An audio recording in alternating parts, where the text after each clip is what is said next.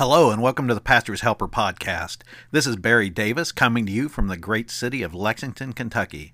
Today we will be discussing how to get your people back in the church who have been away due to COVID-19.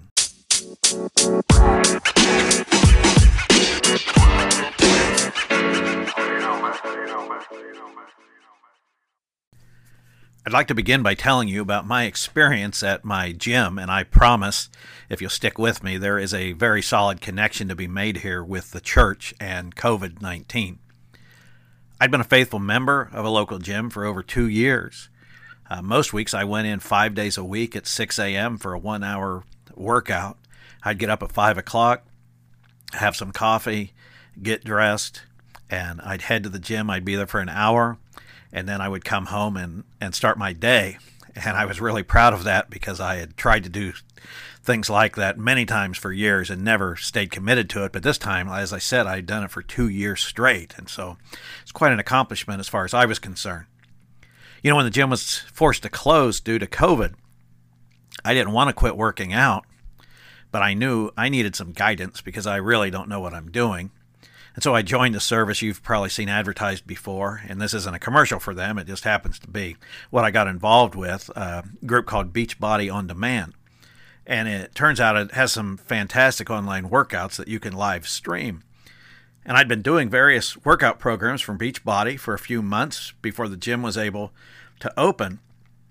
And I'd continued to pay well over $100 per month for my gym membership, even though I couldn't use the facilities because I really liked the guys that owned it, and I knew a lot of people had dropped out on them and they were on the verge of closing if people didn't continue to pay, so I kept paying.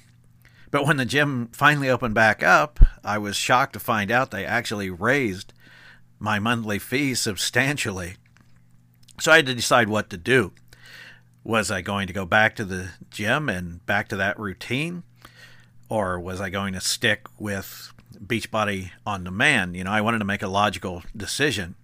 Well, I ended up canceling my gym membership and sticking with Beachbody because I decided that not only was Beachbody 1/12 of the cost, but I actually preferred the workouts that they had, and I loved the idea of being able to do them whenever I wanted instead of trying to fit them all in super early in the morning. I also felt that the online instructors, even though, you know, they didn't have personal contact with me, they don't know me by name, but they were able to do a good enough job showing me the proper techniques that I wasn't really afraid of risking injury. And I found out since then that my experience wasn't unique. Because in fact, while I hate it from a business perspective, and especially for small business owners, many gyms have closed their doors and many more are going to in the near future because a lot of people discovered the same thing that I did. They could get just as good of a workout and just as good of instruction and sometimes better workouts and better instruction by doing it online and for a lot less of the cost. So what does all this have to do with the church? Well, the church finds itself in a very similar situation as the gym that we find in almost every sector of the world. The COVID-19 virus has interrupted church services, fellowship, gatherings, and almost every aspect of what we define as the church or doing ministry. In many cases, we found that churches have been forced to replace their meetings in a church facility with Facebook Live or YouTube Live services or some type of service, maybe a recorded service, something along those lines. Now, the good news of that is that many churches now know how to produce online services that never would have made that attempt in the past. Some of them went out and bought some equipment or used something they already had. Maybe they just used the phone they had in their pocket, but they learned how to produce an online service, and some of them would have never done it. Some preachers would have never done it. Some boards would have never allowed for it to happen for whatever reason, but you know how that works sometimes. The bad news is there are some people who either like the online services so much that they're not going to come back to the building, or they're not coming over the last few months has got them out of the habit of coming, and they might be very hard to get back through the doors. In fact, they might end up like me and my gym. It's just more convenient to do it from home online. Now, let me tell you before I go any further that I am as pro-technology as you can get. I was on the internet when it consisted of dial-up modems and local bulletin boards. I mean, this was before AOL, CompuServe, and Prodigy, if you even know what those are. It was a long time ago. I had one of the first ministry websites dedicated to pastors. In fact, mine started in 1996. And I say all that so that you won't think I'm some old fuddy-duddy who doesn't think we should use technology and the internet for church. I am not that guy at all. But I don't believe for a minute online services and technology can ever replace meeting in person. It's a great add-on to what you're doing now. It really is. And I'm really glad that a lot of churches are doing it. But it is not a replacement.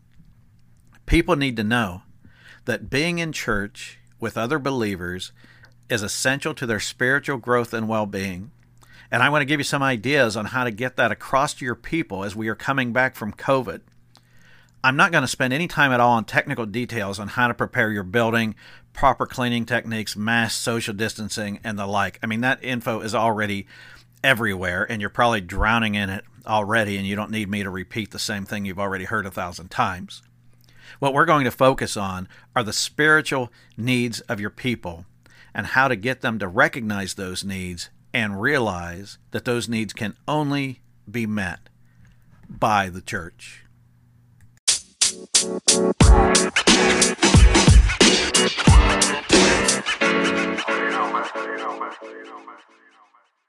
I want to break in here for just a moment to tell you about an absolutely free resource for ministers.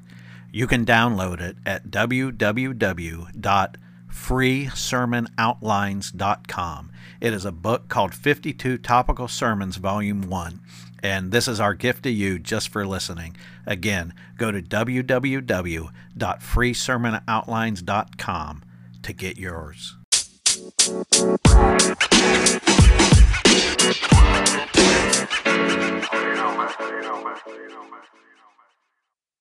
Well, now that we're back from that quick break, let's get down to business. I want to give you 7 ways to get people back to your facility. And before someone writes me to tell me the church is not the building, I get that. I agree with it. You don't need to convince me of that.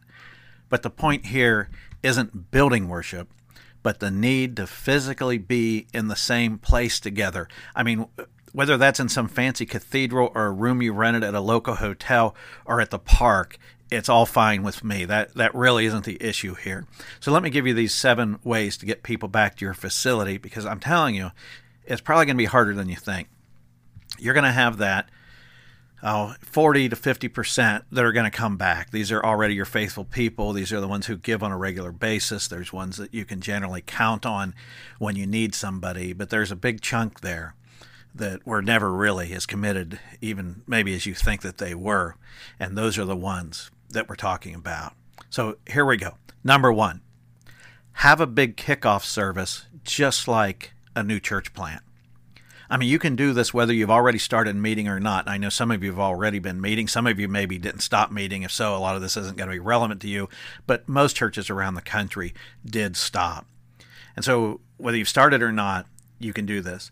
Pick a date on the calendar when most of the members are going to be in town.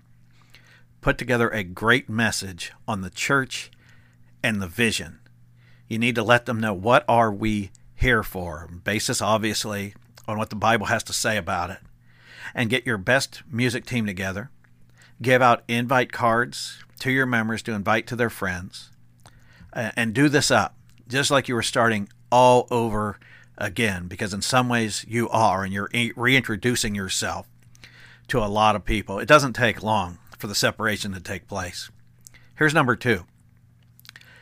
Limit your live services to 1 a month, okay? Limit your live services to 1 a month. I know this is probably a little controversial, and you don't have to do it, but there's a lot of discussion going on about whether to continue online services once churches start meeting in person again. And as I've said, I'm all for using this technology.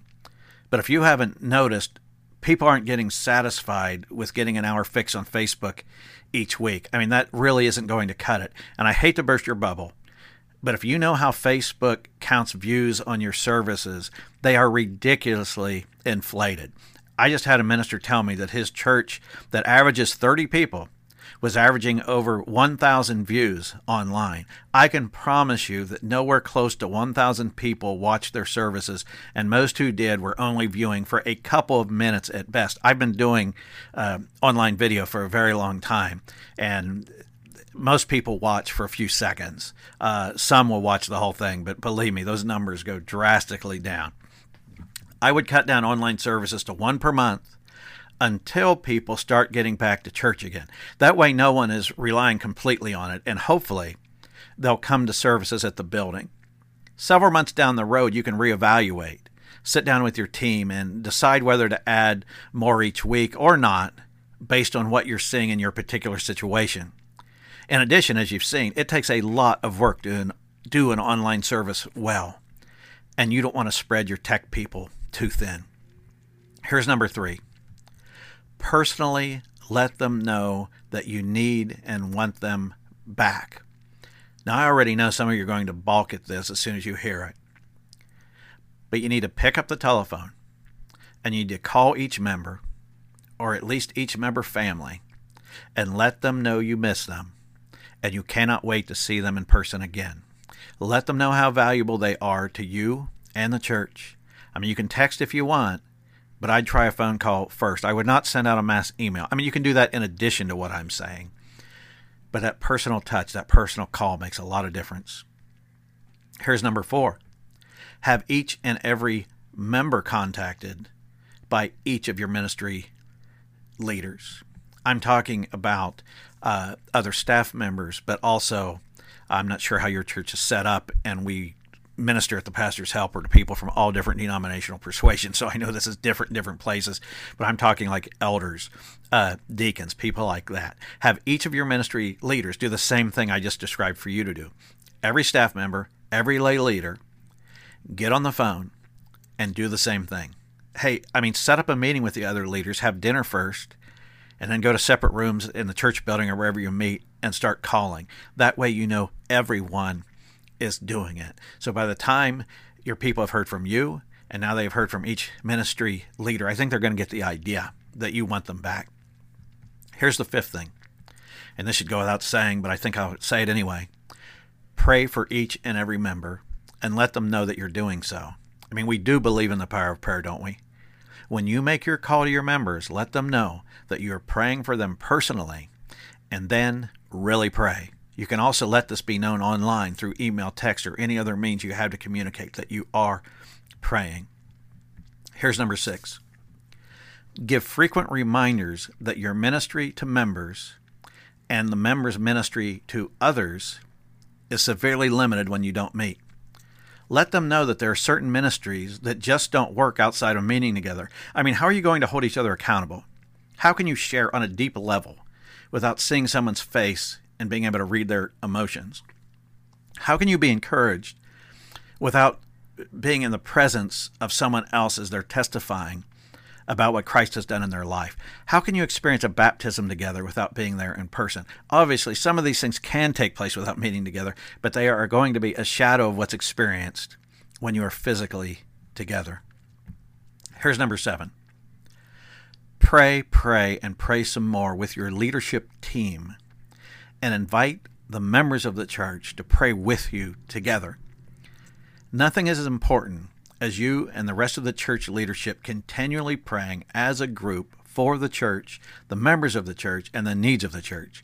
Invite those outside of the leadership to pray with you. In fact, don't just announce that they are welcome. Make that invitation a part of your personal phone call.